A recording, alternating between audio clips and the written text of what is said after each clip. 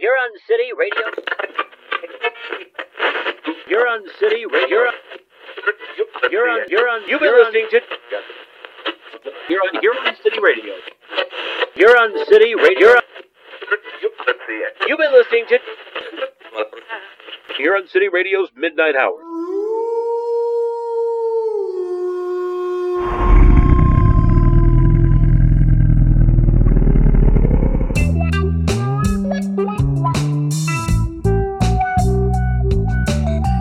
Greetings, landlubbers, and welcome back to the Midnight Hour here on Huron City Radio, broadcasting from the middle of the largest body of fresh water anywhere on the planet, and probably any other planet as well, for that matter. Tonight is the Halloween special. That's right, the time of witches, goblins, vampires, werewolves, Jehovah's Witnesses. So try to keep your wits about you in case we try to scare them out of you, right? But while we have fun with the fear, frights, and frolics, let's make sure we don't forget the true meaning of Halloween and think about,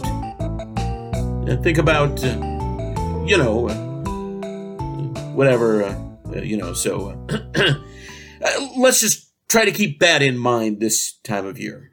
And now a word from tonight's sponsor. All the feckin' way from the Emerald feckin' Oil to the Greywater area, feckin' Father O'Donnell is shoved to announce the opening of a brand new branch of our unique fast food restaurant, Feckin' O'Donnell's. Our spudtastic menu features a half a pound of mashed potatoes burger, a feckin' lucky potato nuggets, the juicy potato fillet of potato, or our healthy feckin' raw potato salad.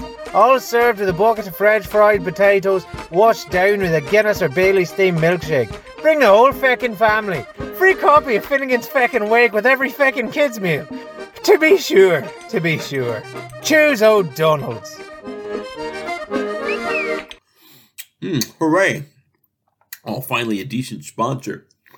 And they sent some menu samples in a pair of traditional Irish brogues.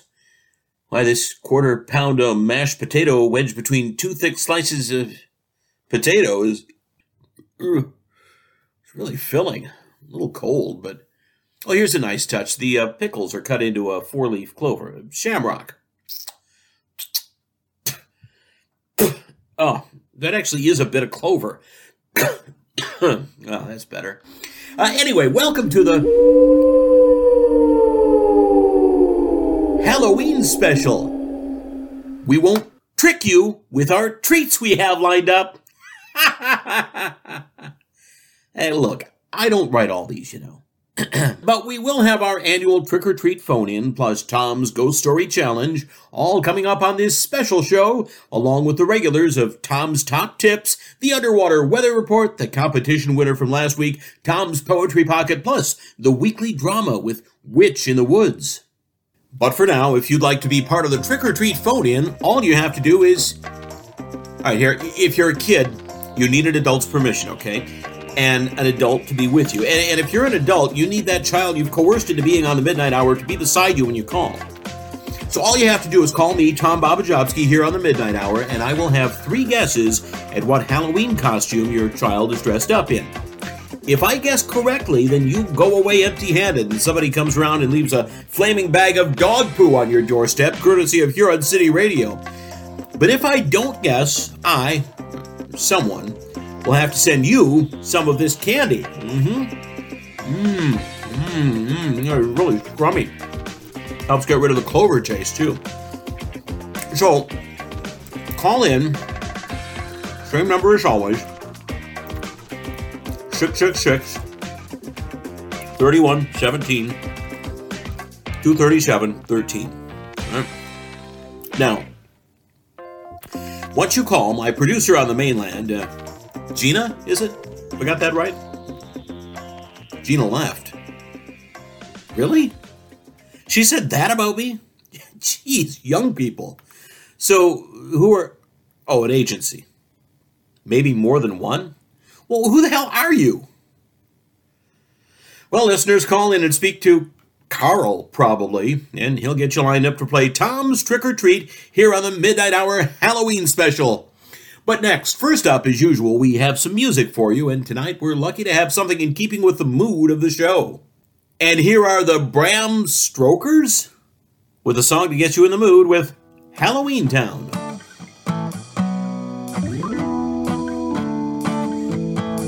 Look, there's a wolf man. Is he a wolf?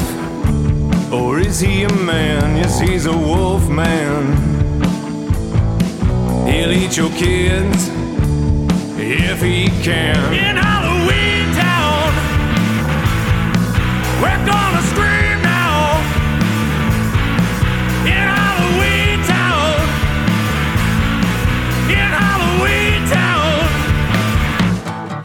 Look, there's a vampire.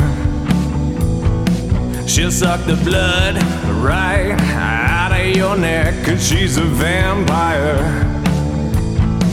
And now she's on fire, 'cause here comes the sun. In Halloween Town, we're gonna scream now. In Halloween Town, yeah, Halloween Town. Ghosts and phantoms, ghouls and goblins, banshees, witches, headless horsemen, hear me. Trying to frighten and scare me, I'm undead, so you should fear me now. Now who is this guy? Looks like a Frankenstein. Two different colored eyes. Oh, now you're gonna die. You're a Frankenstein. In Halloween Town, yeah, I'll scream now.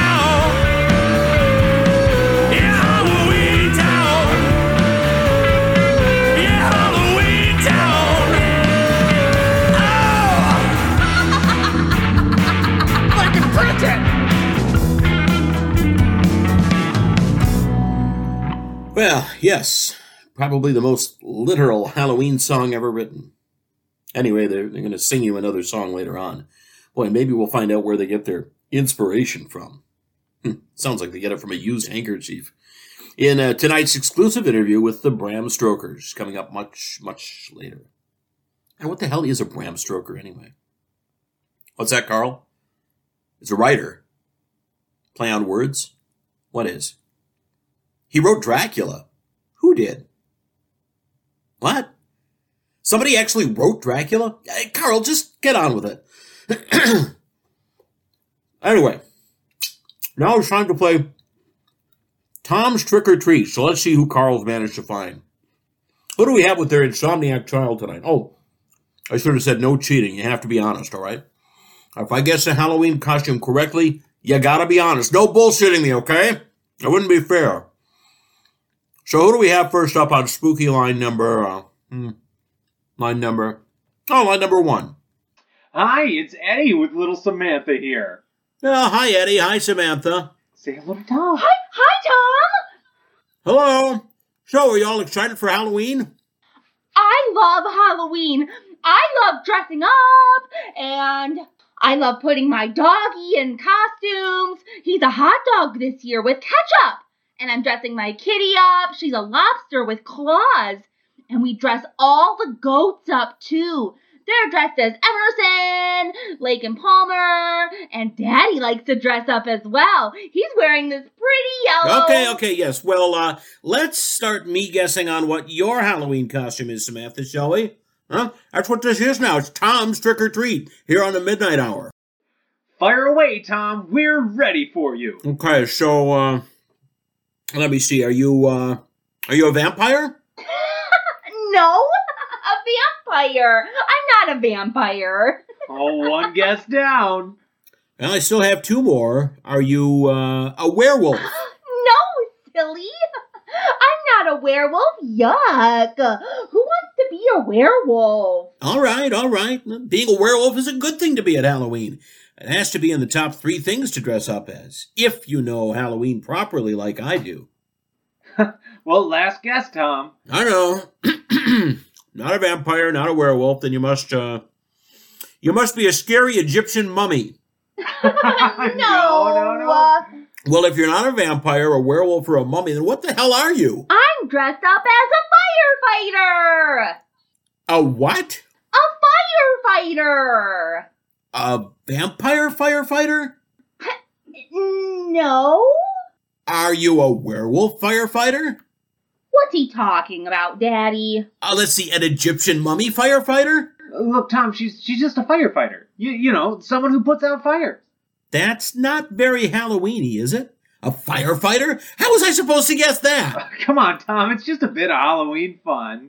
Nobody dresses as a firefighter for Halloween. Well, I did. My God, what kind of parent are you? Look, Baba Chopsky, just let us know how we can get the candy, okay? I'm not sure you should have any. Oh, what? We called it... No! Just, look, speak to Carl. He'll sort it out. Goodbye. Firefighter, huh?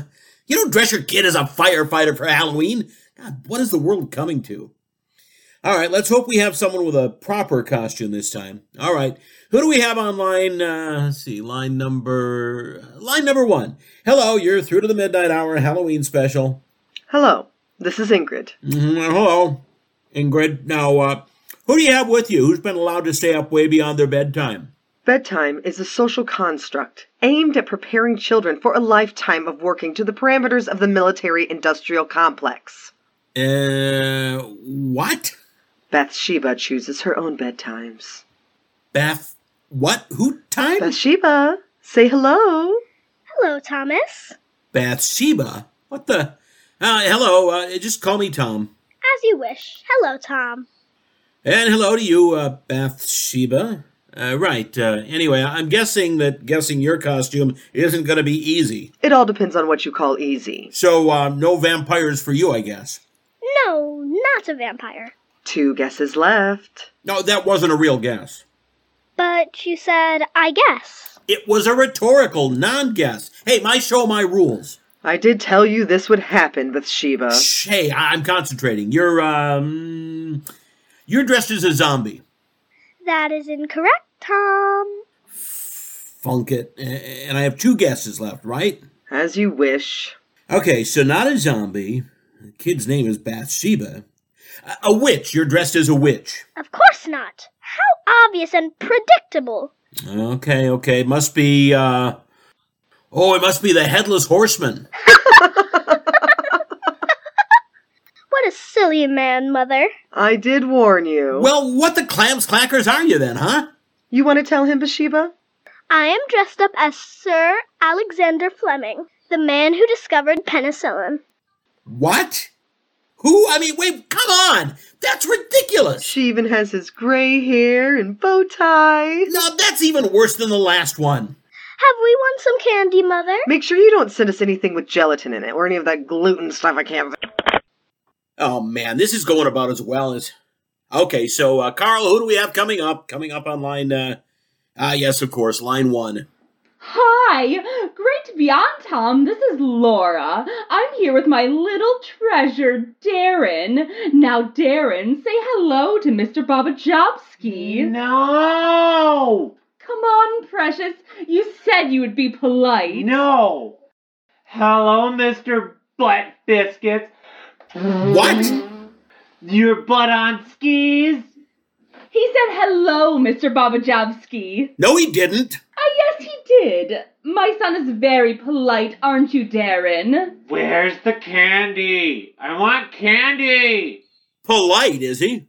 He's nervous. This is his first time on the radio. I'm sure it'll be his first of many times on radio and TV. He's such a little star.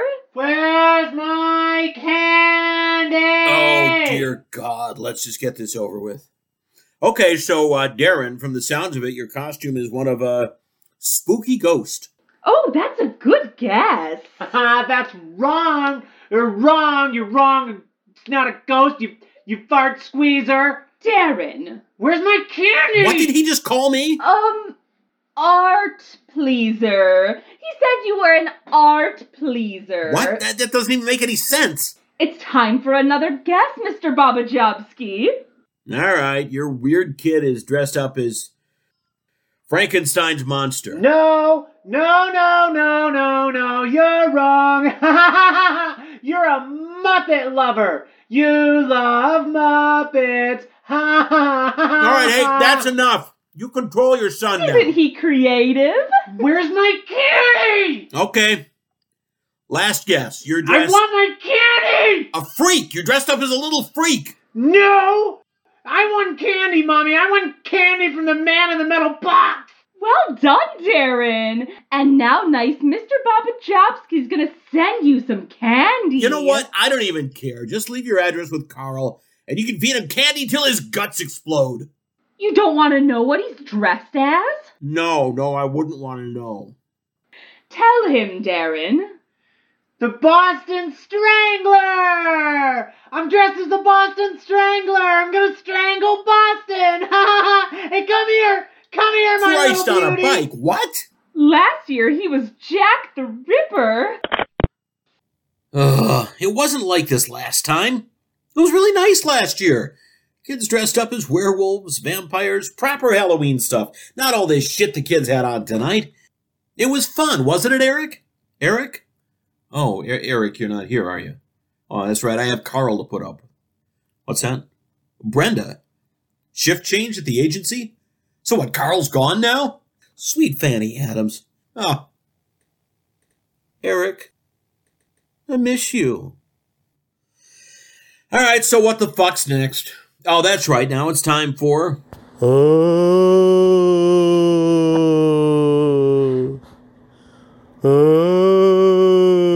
Tom's Ghost Story Challenge, where you try and scare the bejesus out of me for the chance to win some candy of your own. You know what? I've seen the world. I've been around the block. Seen some strange and unexplainable things, so it's going to be awfully difficult to get my sphincter to loosen even a little bit. All right. Who's the first storyteller trying to cause my lips to tremble and my teeth to chatter here on line 1. Hello, you're through to Huron City Radio. Good evening, Tom. Good evening to you, sir. What's your name and what tale of ghoulish ghastliness have you got for us all tonight? Yeah, my name's Mikey, and I'd like to tell you the tale of something that happened to me, Tom. Happened? To you? Yes, that's correct. To me. Okay, well, let's hear it then. It happened near the lake. What, this lake? Yes, Lake Huron. Okay. Go on. One day, my friend Nate and I had arranged to go fishing. He said he found a cool place along the shore with access to a good fishing spot, somewhere where no one usually goes. Come on, Mikey. This is supposed to be a ghost story, not the fishing tip section of the show. Anyway, yes? Yeah, I got to the spot he told me. A little narrow path from some trees, and there was this little house like a farm cottage, not too far from the lake. I couldn't remember him saying anything about a house. This is going somewhere, right? And as I walked past, a window was open, and I could smell that something was baking inside. And then an old woman's face appeared in the window, and it gave me a jump a bit. An old woman baking is not the scariest thing I've heard, to be honest, Mikey. And she said to me, "Would you like a cookie? There's cinnamon and lavender." And not wanting to be impolite, I took one. I put it in my pocket for later, or maybe not, because it did sound like an odd flavor. That it? When I got to Nate, I asked him if he'd seen an old woman in her house, and that I didn't remember him talking about there being a house over that way, and he looked at me as if I was talking out of my ass. Yeah, I'm kind of getting the same vibe here, Mikey, to be honest. And he said, "You mean that old ruin of a cottage with just 2 walls standing? Show me." So we walked back, and there, sure enough, in the place where I'd seen a house and an old woman who'd given me a cookie, there was this crappy old shed of a building, no doors, just 2 walls, overgrown with grass and shrub. So, you'd come by a different house? No, Tom. It was in exactly the same place as I'd seen the old woman's house. So it had fallen down really quickly? No, Tom. The house that I saw there was no longer there. Sure as I'm talking to you. Really? And when I reached into my pocket to show him the cookie she'd given me, I pulled out nothing but a handful of gray dust. Gray dust? Like, cinnamon and lavender dust? No, Tom. Fine gray dust. Like ground bones. So, how did the fishing go that day? We didn't go fishing. We ran home, told our parents, and they told us that they knew of an old woman who lived in the woods by the lake, but she had died 30 years ago. Well, thank you, Mikey. She'd been murdered. Murdered because I said thank you, Mikey. Not a good start. A story about fishing, baking, and memory loss. Let's hope we have something more apt for the Halloween special next with our next caller coming up on line number 1. Hello, Mr. Bobajovsky. My name is Lily. Oh, hello, Lily. You have a good story for me? I have a tale from the bottom of the lake. Okay, but is it a scary story? I mean, it can be from the lake, I suppose, but it does have to be scary. You can make up your own mind about that. Okay. You see, there once was a young girl who dreamed of becoming a mermaid.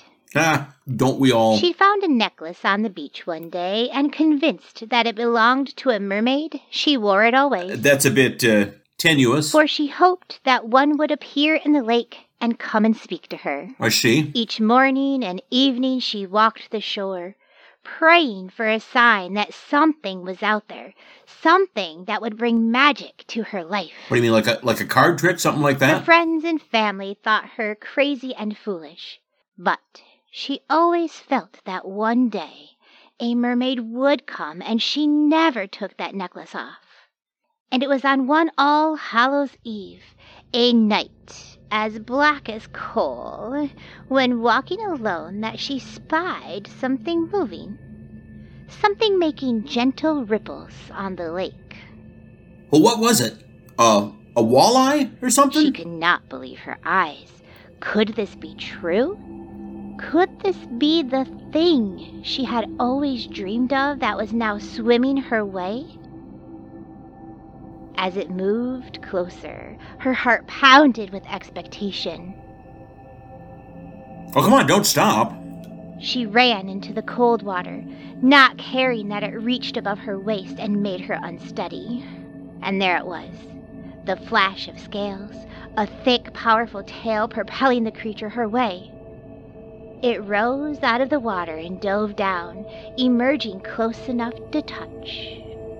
She could not tell if it were male or female, but the eyes shone such a blue she had never seen. So bright, like the light of the sky had been sucked within and now looked out at her. So not a walleye, The then? merperson smiled, and the girl's heart melted like snow in the hot sun, and she wanted more than anything to give herself over to the mysterious beauty.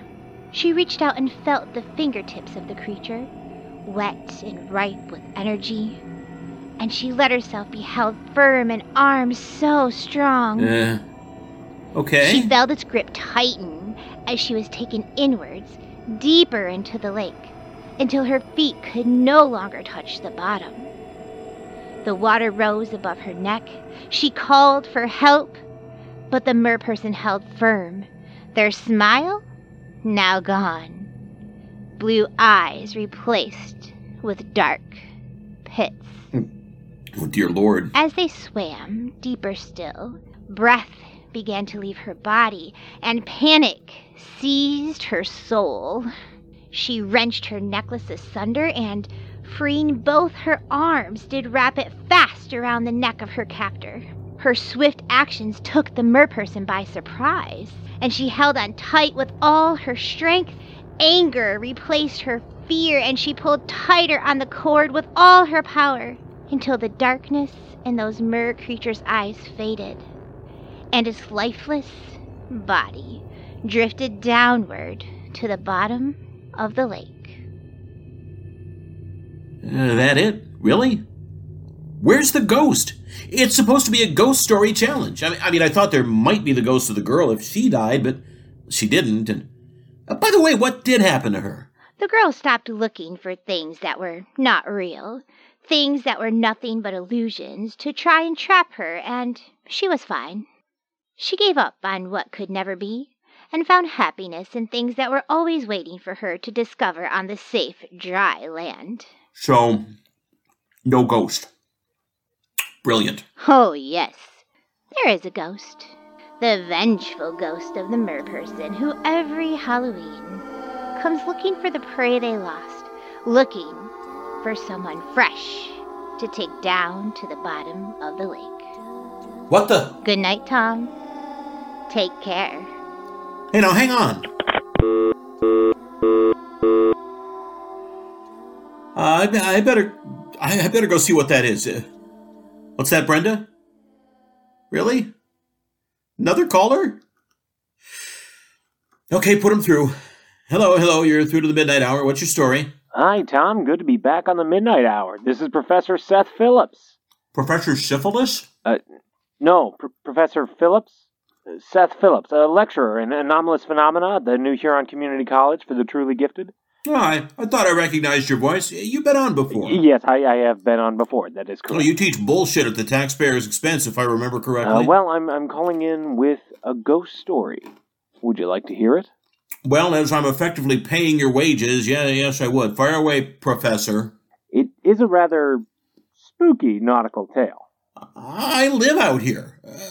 I'm unshakable. It is a tale of the mad captain James McMillan. You ever heard of James McMillan, Tom? No, some dead guy?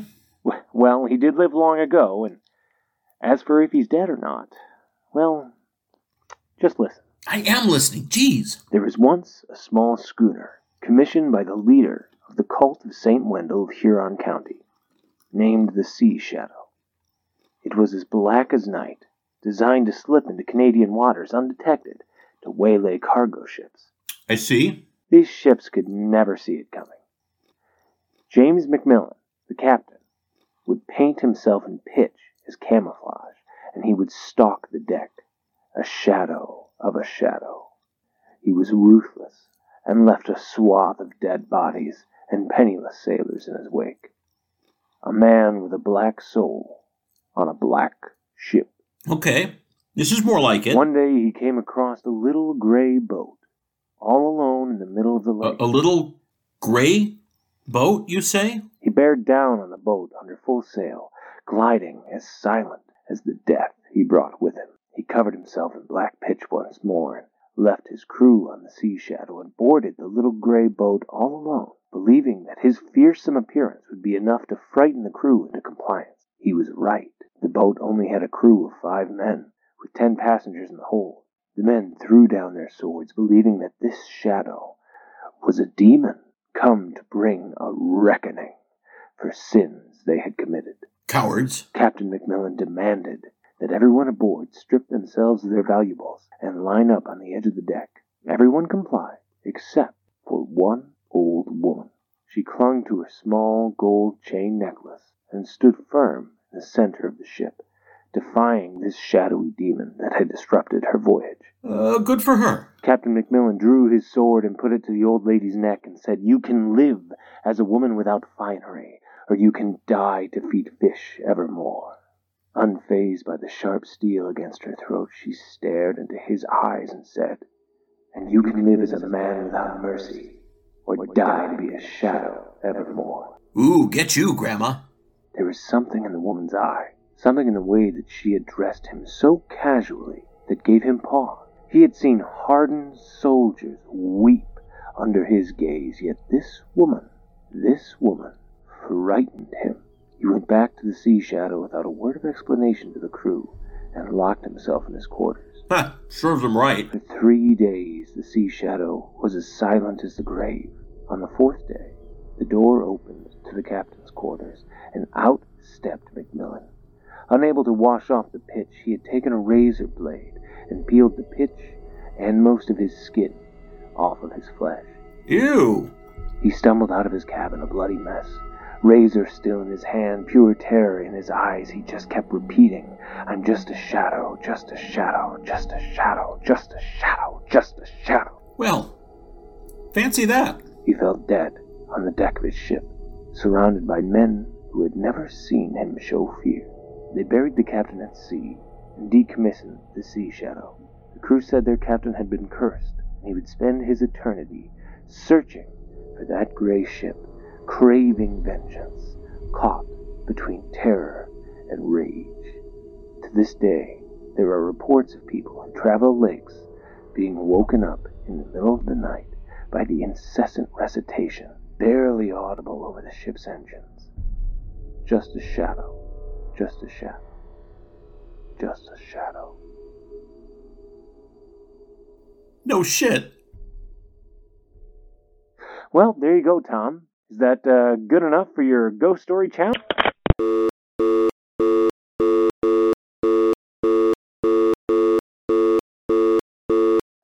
Hello? Professor Phillips, are you there? Hello? Brenda, what's happened? Brenda? Oh, well, that was the end of the ghost story challenge. Thank fuck. So now it's time, quickly, to move on to Tom's top tips. Tom's top tips.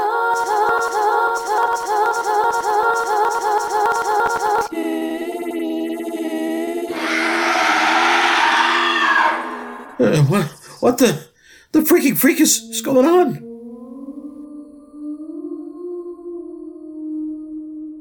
Brenda? Sorry, listeners. Did you hear that?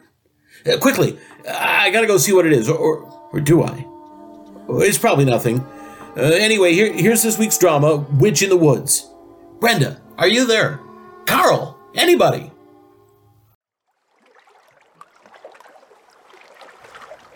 Upon this boat I sit and watch, while on the shore they walk away, and why I'm tied to this mast is the subject of this play. So wait a while if you have time, and all will be explained. Witch in the Woods by Daniel Williams.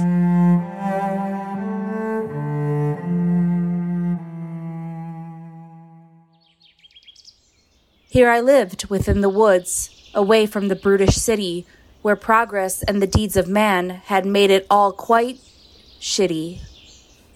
I made from herb and flower my medicines and balm to heal the body and the mind, to fill the world with calm, for those who wanted more from life than whiskey or cold surgeon's knife. Thank you, dear Grace. I trust this will help. A scab will form, so try not to itch. I'll do my best. Thank you, young witch. And 'twas such a day of seeing folk, that a horse did ride so clear, upon its back a woman fair I had not spied for near a year. As they dismounted, pulled back their hood, a face like mine before me stood, but one that was absent of smile. My young sister Emma, why it's been such a while. What brings you out to my woodland house? Oh, are you sick? Are you ailing? Are you festered with louse? Do tell, sister, tell, for I'll make you well. Good afternoon, Grace. I carry no ills. I do not want of your particular skills. I have come to warn you that riding this way are two young men full of dismay. Clarence, a servant with face not so fair, and the privileged son of the arrogant mayor. Are you so sure? How can you know of such plans that they have? Oh, I have the ear of the ladies of leisure, and they have relayed all the details with pleasure. William is ill, and the doctors from town have failed in their task, and his pain keeps him down. But how is this message not of appealing? Have you no faith in my talents of healing? I know of your art, and believe in you truly, but you are shunned by the city unruly. A city alive with industry's graft, with science and learning, and no belief in your craft. It is power of wealth that make all decision, and your name just mentioned in fear and derision. I know that distrust, and suspicion and fear. They called me the witch, and they banished me here. And the mayor was the one who saw to your banishment. Yet now he is sending his son for assistance. Oh, don't be so foolish. The mayor has no knowledge that his son has journeyed and come to this forest. If you help his son and he does this discover, I fear he will cast you away even farther. Don't worry, dear Emma. There is no dilemma. I shall keep them well far from my door. But I know you, Grace, and the weakness you face, and this William you've not seen before. He has just turned 20 with muscle aplenty, and eyes that shine like the sun. Oh, fear not, sister dear. I care not if he's fair. I will dismiss him as soon as he comes. I have seen you from youth be swayed by a swagger, or seduced by a smile and a man's hidden dagger. And although you now linger alone in this glade, I fear from all the decisions you've made. I have no wish to entangle myself with affairs of the town or to be led far astray. So cease your worry, they'll be sent off in a hurry as soon as they come. Shh, they're heading this way. I shall hide from their sight. I have no wish to see his servant buffoon, or for them to know I have come here so soon. But before I could ask or protest any more, my sister did leave by my little back door, replaced by a ferret-faced man with fine cloth with a sword, disdain in his eyes as he pompously roared. What is this odor that greets my entrance? The scent of healing, or maybe my patient. But this is no way to enter my dwelling. You enter unwelcome, and it's you that is smelling. Cease your blathering and listen well, wench. My name is Clarence, and it is with you the stench. I serve Master William, the son of godly Mayor Franklin, and therefore authority of this ungodly place. You have no authority here, little man. Now leave in peace before I place a hex upon my limbs, a curse upon my brow. It seems I was beaten to that task before now. I said listen well, if you know what is best. This is not my choice, but my master cannot rest.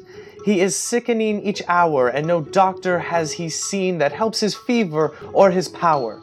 But those of the town do trust me neither. I shall not help, nor look at him either. I knew of your manner and have come prepared. With this you can buy many wares for this hovel, this shack in the woods that should be torn down. Ha! I have no need for the goods this will buy. I have no need for the gray of the town. Then maybe this will persuade you instead. And as of men with power and steel, he threatened to force his will as he chose. And as I stood to counter his anger, a voice came, as sweet as a rose. Clarence, is she there? The one with the potions? And in strode a man, coughing and wheezing, tall and blue-eyed and shoulders so broad. He looked in such pain but chose to ignore it, and looked at me keenly, and my heart simply soared. Fair witch of the woods, I have heard of your magic, and this needs to go, for it hampers my style. His face it was sweating, his fingers a tremble. This man was much sicker than I'd seen for a while. How long have you been with such hacking and whooping? Why, only 3 months, but I'm sure it is nothing. And with that he fell down. No, I'm fine. Yes, I'm fine. And up from the floor his gaze met upon mine. Oh, let me hold your aching head and soothe your brow with my fair hand. You have the curves to ease my mind. I feel thy soul spread through your fingers. My fever falls at your soft touch. You are not well. That's why we've come. I have some thoughts to heal this pain. Then best you start, for we cannot stay. Be quiet, my aid, and shut thy mouth. Let her take the time she needs. I did agree to bring you here, but you were to stay upon the horse. Now listen well, my loyal servant. And as they argued, I prepared such tea and tincture that would help the ills he bore. Here, take this, kind sir. And gentle he took, sending me a frisky look. I feel your power slip within me, and in my guts it works its might. Hello? Are you hearing? Are you staring? Are you the one who feels alright? Oh yes, you should start to feel less queasy, and this should make your ills more easy. I know not what I feel right now. And, gentle you do touch me now. Oh, yes. Do your shoulders need attention? But, I must prepare. Then hurry, witch, speed your actions, give us all we need from here. I'll gather what you need quite promptly. Give me instruction, I will take these. And return him here in 3 days hence. I should not have to ask or please. We cannot risk to come again. Are your talents oh so shallow that you cannot give us all we need? You know nothing of this illness or my skills. You don't take heed. You risk yourself the coughing to catch. I would wager half the city his symptoms do match. Well, that is true. It is none of your business. You know nothing of the city, none of its aims. We cannot come again to this place of the past, and I care very little for your medical claims. Then I will come visit to check on his progress. The herbs, though they're powerful, they simply won't last. You cannot come out to William's place. Such a notion is insane, as is much I have seen. I am feeling better. And she is right, my dear Clarence. And I must see her again and again. Your fever has taken away your good senses.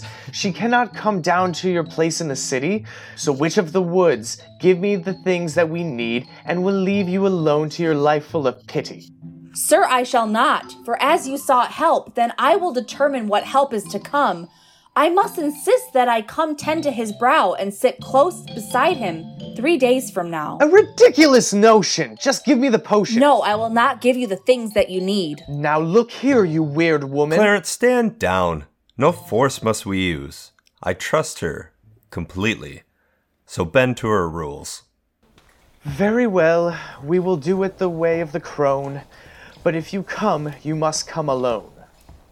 And so they left, and my sister came in, and her face held a frown instead of a grin. I cannot agree with the folly you choose. To go into town, you have so much to lose. To help a foul man whose eyes make you giddy, and lose all good sense while your heart pitter-patters. I know not what you speak of, dear sister. He coughs and he splutters. His throat, it has blisters. Oh, please, do you shut it. Your cheeks have turned red, like an orchard of cherries. Have you not heard a word I've said? No good will develop from such a decision. These worlds will not prosper from such a collision. And my sister rode off, her warning faded in the sound of the hooves. For 3 days I did think on fair William's progress, and was apt to admit to myself all alone that the look in his eye had made me quite giddy, and a fondness for him I had grown.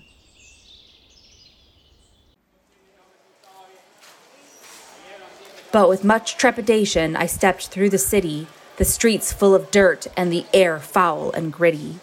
The instinct to flee caught a hold of my senses, the memories of exile played all too clear, and when I heard someone calling through broken down fences, the voice of my dear sister dear. I hoped that you'd not return to the city, that you'd leave well alone the affairs of young Will. I have seen you sent away once before. Do you not remember that still? I do, sister dear, and it pains me to feel it, the way I was treated with hate and with scorn.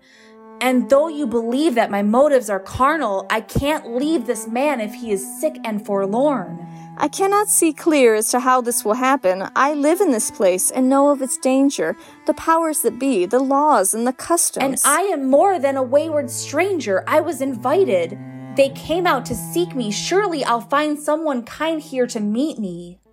Just William and Clarence know of your coming, though the ladies of leisure have gossip a-humming.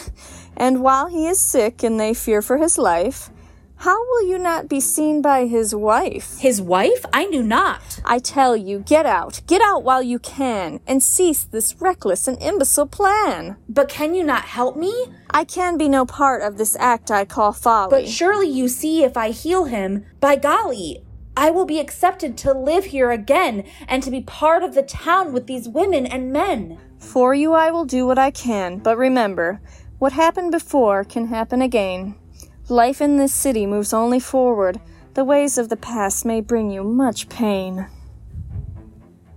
So it was agreed that when evening fell, Emma would take me where William did dwell.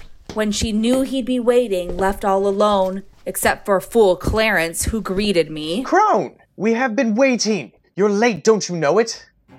Will, how have you been? My face, does it show it?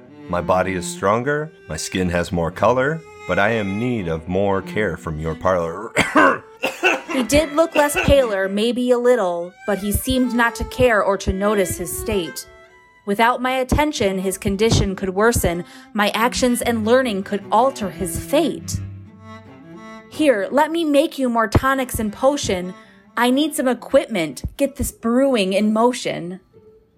Oh, no. This is no time or the place. The doctors and surgeons we have are superior, but I admit that your strange ways are making him better. You tend to him now, and then show us how. This is no easy knowledge to pass to a dunce. But you must teach me. Teach me at once. He will recover with my full attention, so I will return. Oh, did I not mention you cannot return? You're not welcome here. Clarence, do not be so laden with fear. Go fetch what she needs, and she can teach what she's doing with these leaves and twigs and the thing she is brewing. And he left with much huffing and puffing of protest, and with sweet William I was alone. Dear Grace, I am in your humblest debt. My vigor returns, there is strength in my bones. For that I am glad. This art is my calling, and I can't refuse to give help where I can. And as I leaned over to tend to his forehead, he looked deep within. My heart leapt like a doe. I know not the powers or knowledge you carry, but I wish you could teach us all that you know. My methods and measures would take years to master. That's why I will come to your side when in need. You do not understand.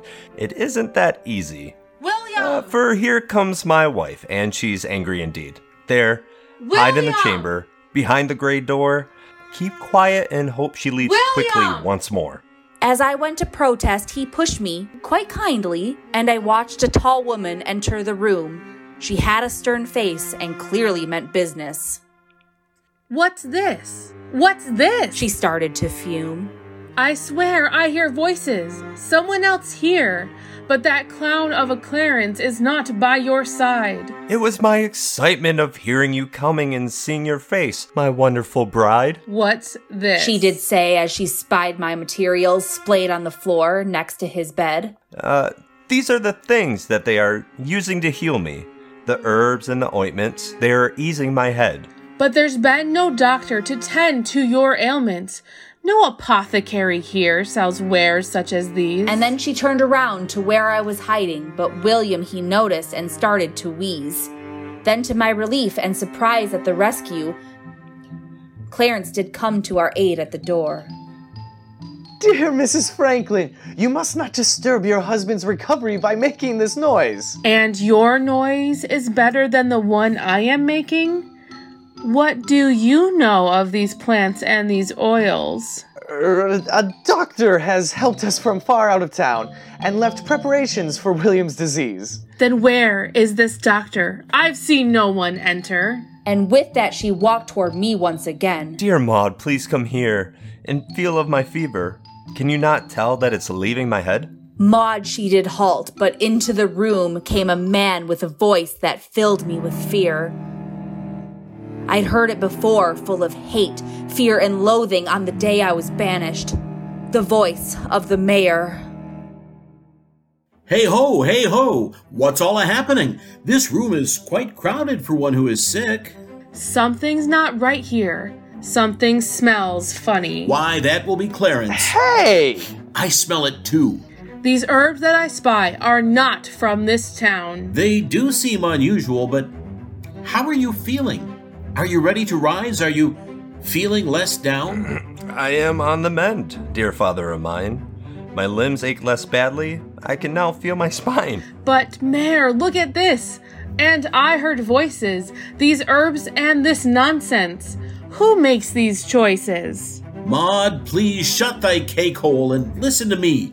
My son's feeling better. The Lord shines upon him. Right now I care not what the path he is on, for I have my troubles and need a strong offspring to keep my position as head of the town. I hear you, my father. I'll be soon beside you, to show of solidarity when the challengers come. Good, dear William. I'm sure all will prosper. Now let's give him some peace, for to rest for a while. The party they left, my hands still were shaking, but Maud she looked back and I waited some more. Once they had gone, William arose. He locked of the door and walked on tippy toes. Come now. Come finish your nursing. There's room for one more in this place that you hide. And as the door shut in his small and cramped chamber, I blushed as I tended to William inside.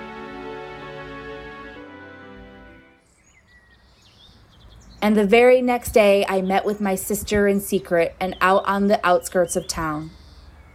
So, how are things going, dear sister of mine? Have you got all you came for? Is your patient now fine? It goes very well. Young William is better, but it will take some time till he's finally healed. You do not know of this fool's situation you've gotten yourself into, nor how to get out. If you keep coming back, you will be discovered. You should not continue this amorous route. But Emma, the reason is not what you're thinking. I'm serious. William is still very sick. And yes, he is handsome and strong and quite lovely, but there's more to my motives than his fine manly. Did you not hear anything I've been saying? I care not for William, I care about you. Yes, he is fair. I admit I am smitten. Though believe me, my sister, I know what to do. I am the one that can help him recover, for my true desire is to heal above all. Now I'm off to collect all that I need for his treatment and return 3 days hence. Then I shall not stall. I will help if you need me. But please, hear me clearly. This will not end good. Her words filled my thoughts for the rest of the morning. But how could I take any heed of her warning? William was fighting an illness inside him, and without me to help, he just might not win. It was without thinking I gathered more herbs and all that I needed to assist in my task. And when 3 days passed, I set off once more, not dwelling to ponder all my sister would ask. I see you have listened. Not to my words, she said as we met in the still of her home. I'll help you because of the love that I carry, but ask me no more if the need again comes. I can't risk my status or the life I have built here, so you can just follow your whims that are dumb. Please do not worry, I promise, dear Emma. Your allegiance to me I will not milk to death. Then promise me this, that if you're discovered, my name is not spoken, no word, not a breath. Of course, oh of course, all my actions I take I shall claim of my own, and your name I will hide. Very well, let's not tarry, for Maud is out lunching, and your time is a-waning for turning the tide. As I went hither to see my patient, Clarence did greet me without any smile. My master is better one day, but the next he goes back to his coughing like a cat's furball hack. I have been willing to abide by his wishes, but my patience is fading while his health steps aback.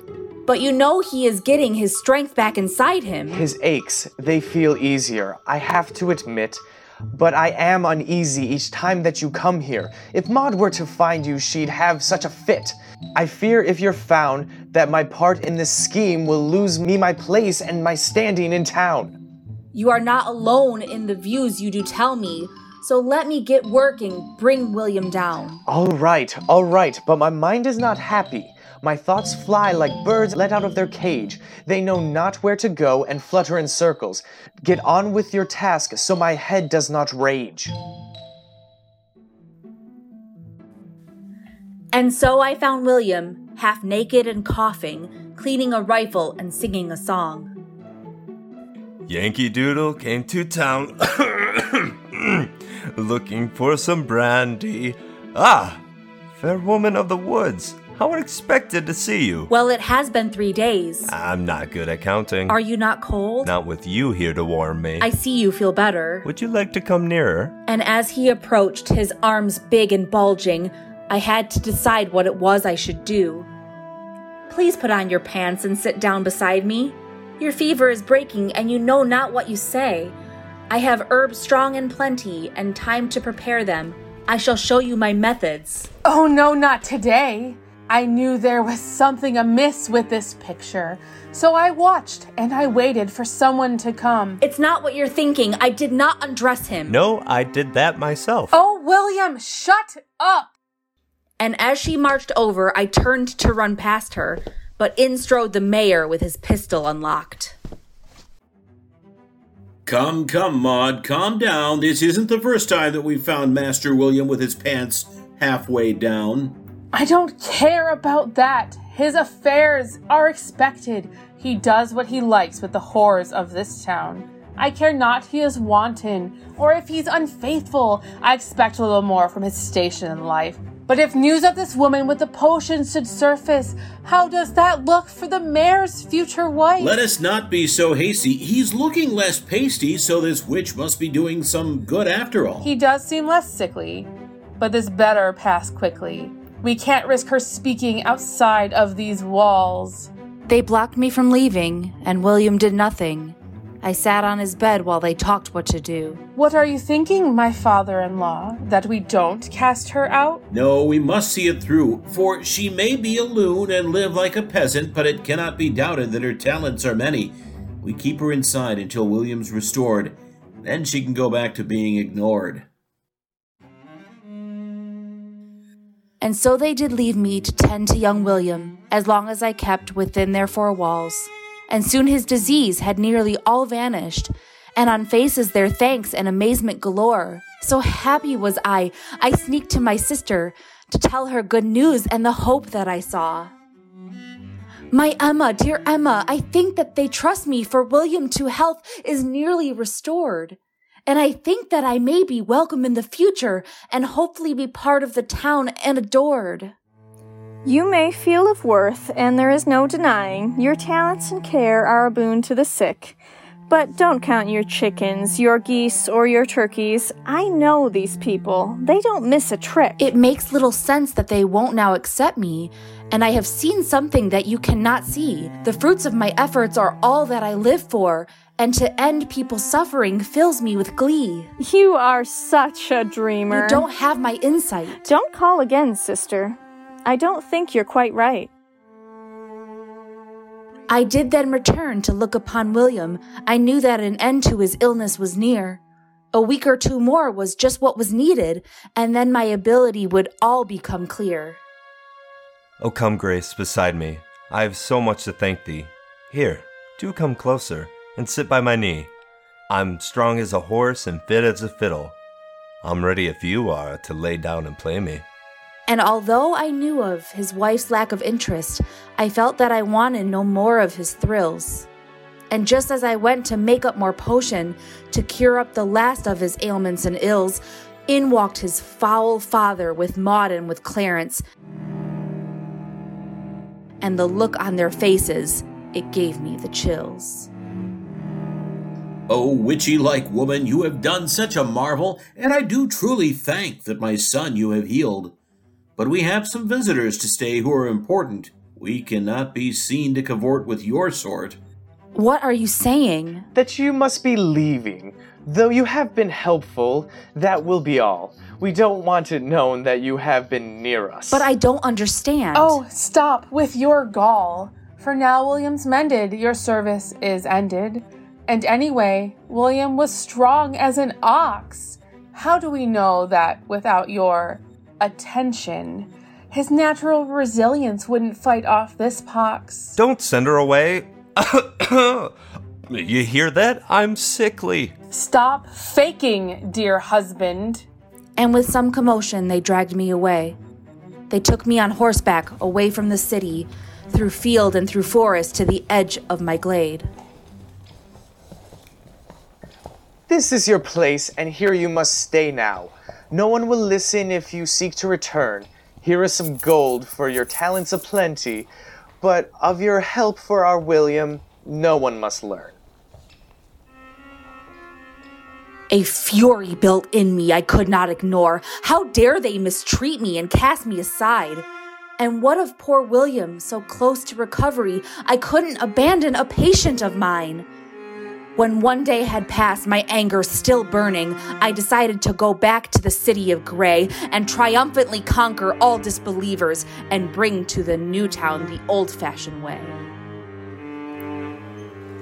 Before dawn had woken, I walked through the town, surprised at the bustle already in motion. But soon they would see, soon they would hear the power of health from the girl with the potion. But I had no sister to greet me today, for I'd promised dear Emma I'd keep far away. So I waited and waited for many an hour, till fortune displayed its magnificent flower. Oh, hear ye, all through the town. Young William's recovered.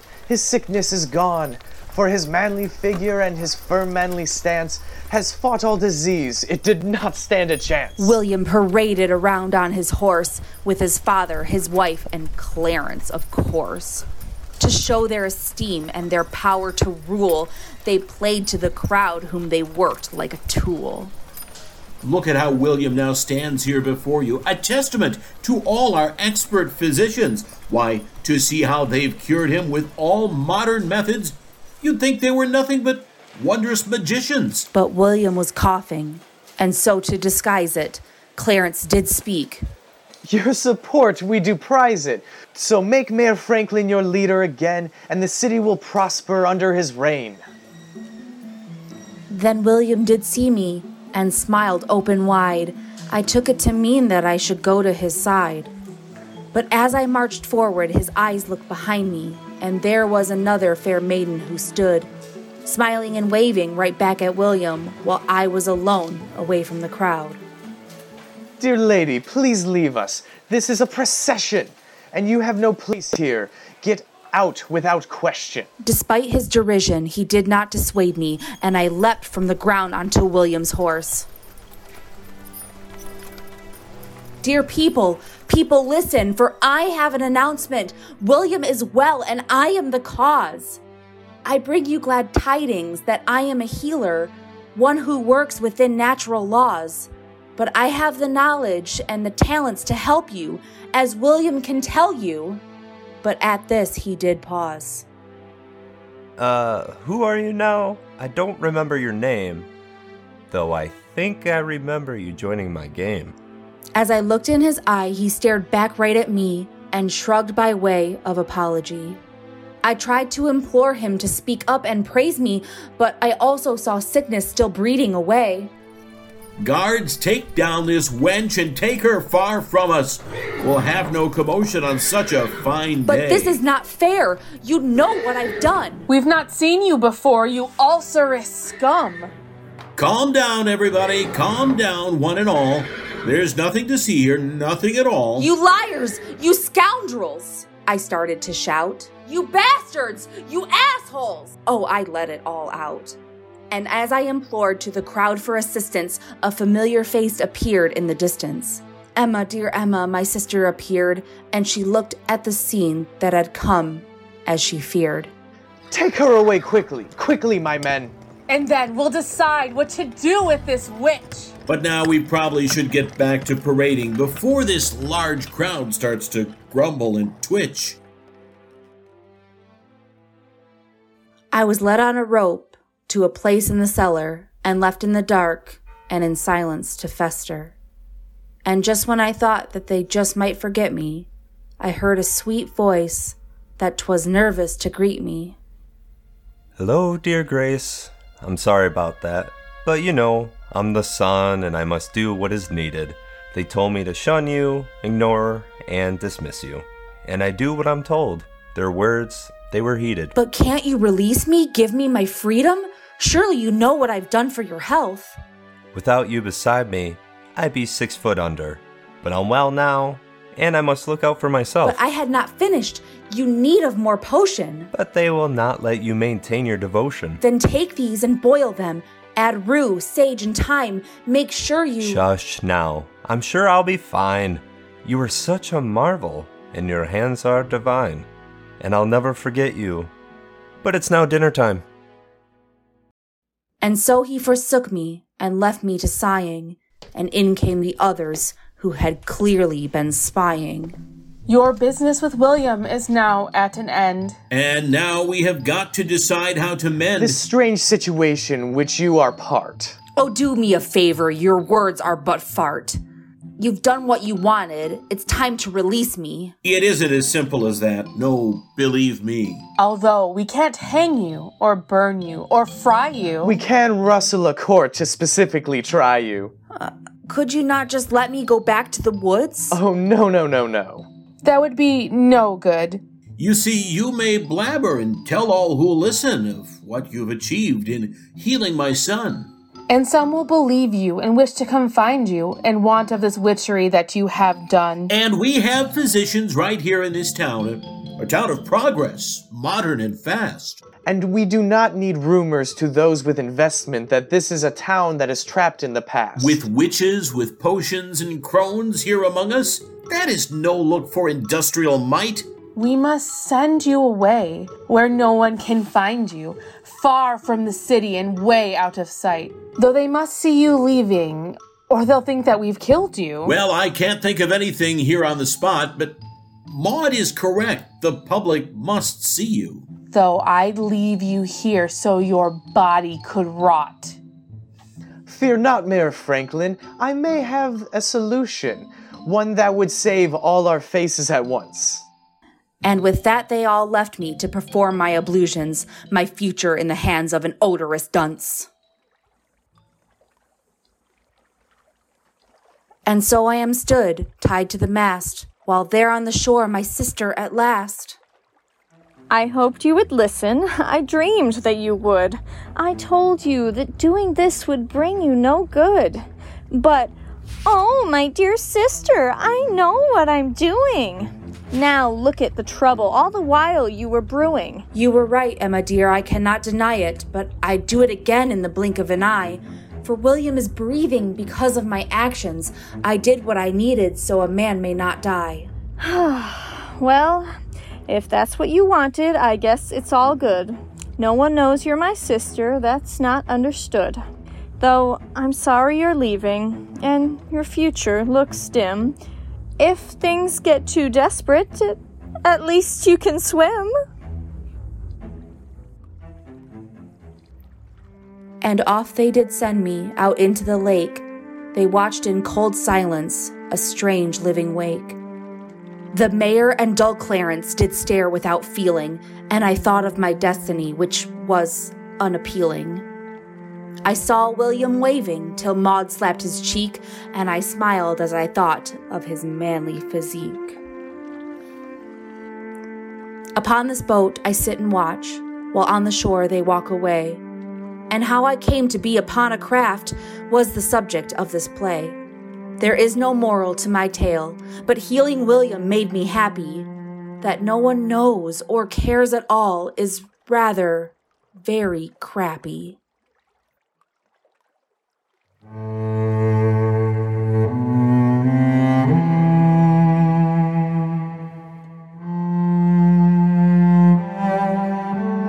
You have been listening to Emily Coggle as Grace, Rachel Kearney as Emma, Alex Stonoff as Clarence, Nathan Hamblin as William, Arilee Williams as Maud, and Paul Miller as Mayor Franklin.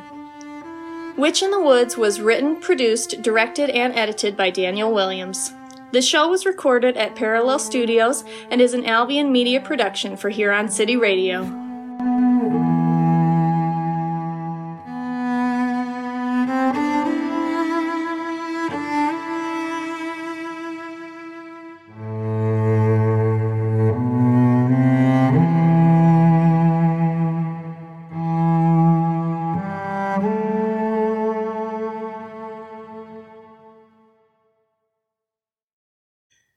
Well, that was interesting.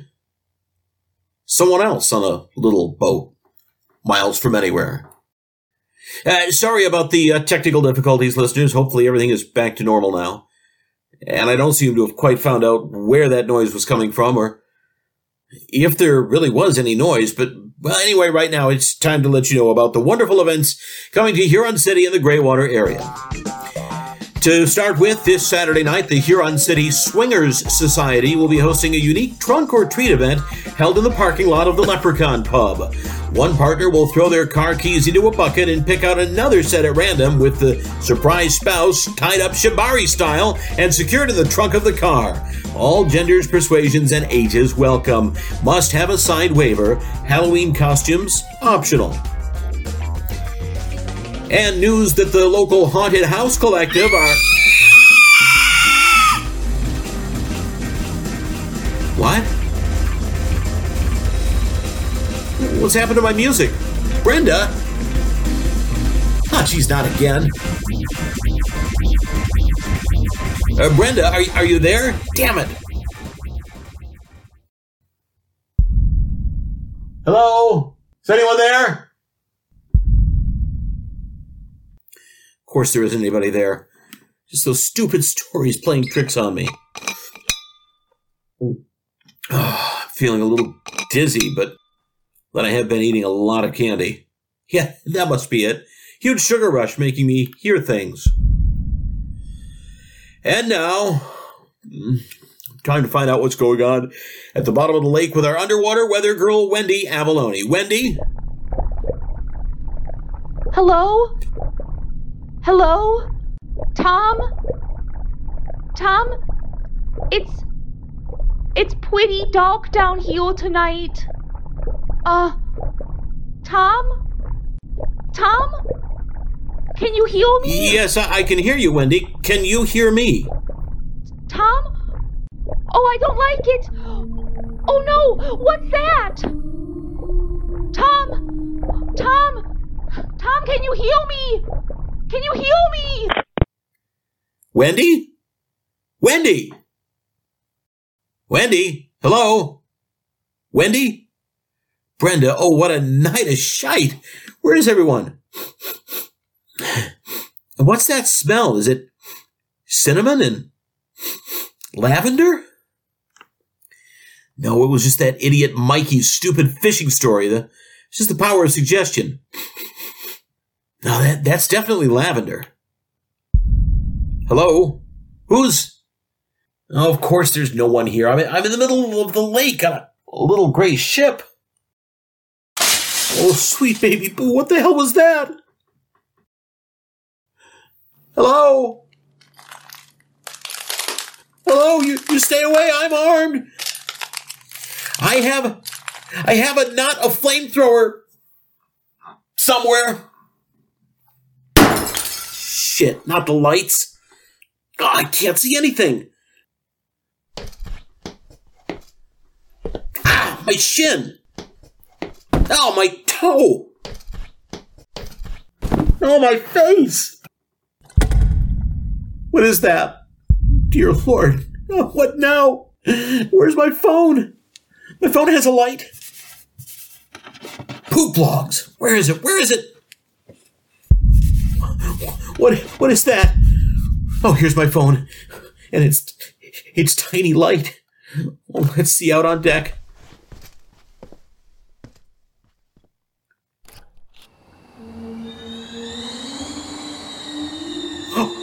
Oh, Mother Murphy. It didn't have legs. It was slithering across the deck. Oh, come on, chair. Stick under the handle. Oh, it can't be. Can't be. It looked like Lily's mermaid monstrosity. Oh, God, this is nonsense. Go away. Please. Could you just get the fuck away from me? Look, you can't come in here. You can't ruin my show.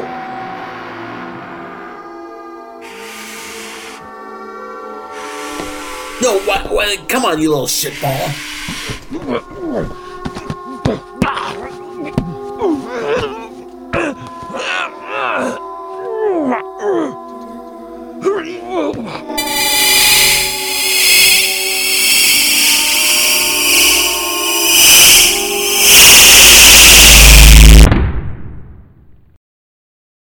Oh, geez, what was that? There's nothing there. I just had a fight with myself?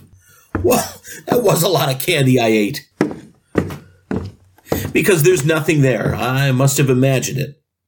But no, I saw it. No, it was that tail, the sugar. It's dark. Well, so dark, as black as pitch. I can't even see my own shadow. Christ! What was that? Just a shadow. No, not you. Just a shadow. Not Macmillan. Go away, you mother. Just a shadow. Just a shadow. Just a shadow. Stay away. Just a shadow. Please don't hurt me. I'm young. Shadow. I don't want to be a shadow. I don't want to be a shadow. Just a shadow. Please leave me alone. It isn't my little gray ship. Just a shadow. No! Get away! Get away! Oh, God, get off me! Just a shadow. Just a shadow.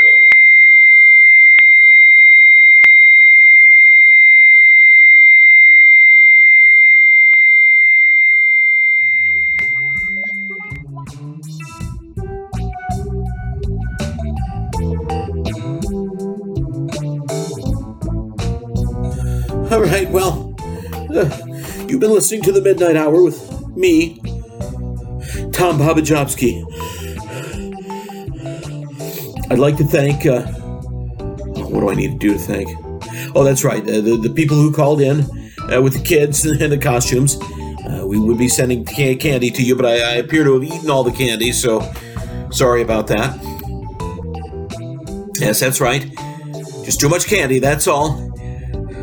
Some of it was very cheap quality, too. And of course, thank you to O'Donnell's for sponsoring the show, though I don't feel very hungry now. I can't face the potato chip cookies they sent. Thanks to the Bram Strokers for trying. The only silver lining to tonight's technical difficulties was we didn't have to listen to another song of theirs. And of course, thanks as usual to Wendy. Oh dear God, poor Wendy. Brenda, are you there?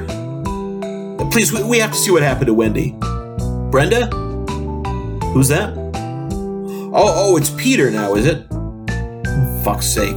Anyway, Pete, Wendy's okay, you say? You sure? Oh, so that's some good news. All shall be well, and all shall be well, I guess.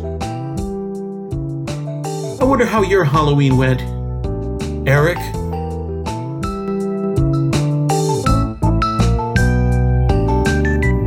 You have been listening to the Midnight Hour on Huron City Radio with Tom Babajowski. You've heard the voices of Tom Babajowski, Jake Buckley, Emily Coggle, Sarah Propotnik, Anson Pavlov, Eleanor Ferguson, and Aisha Kandisha.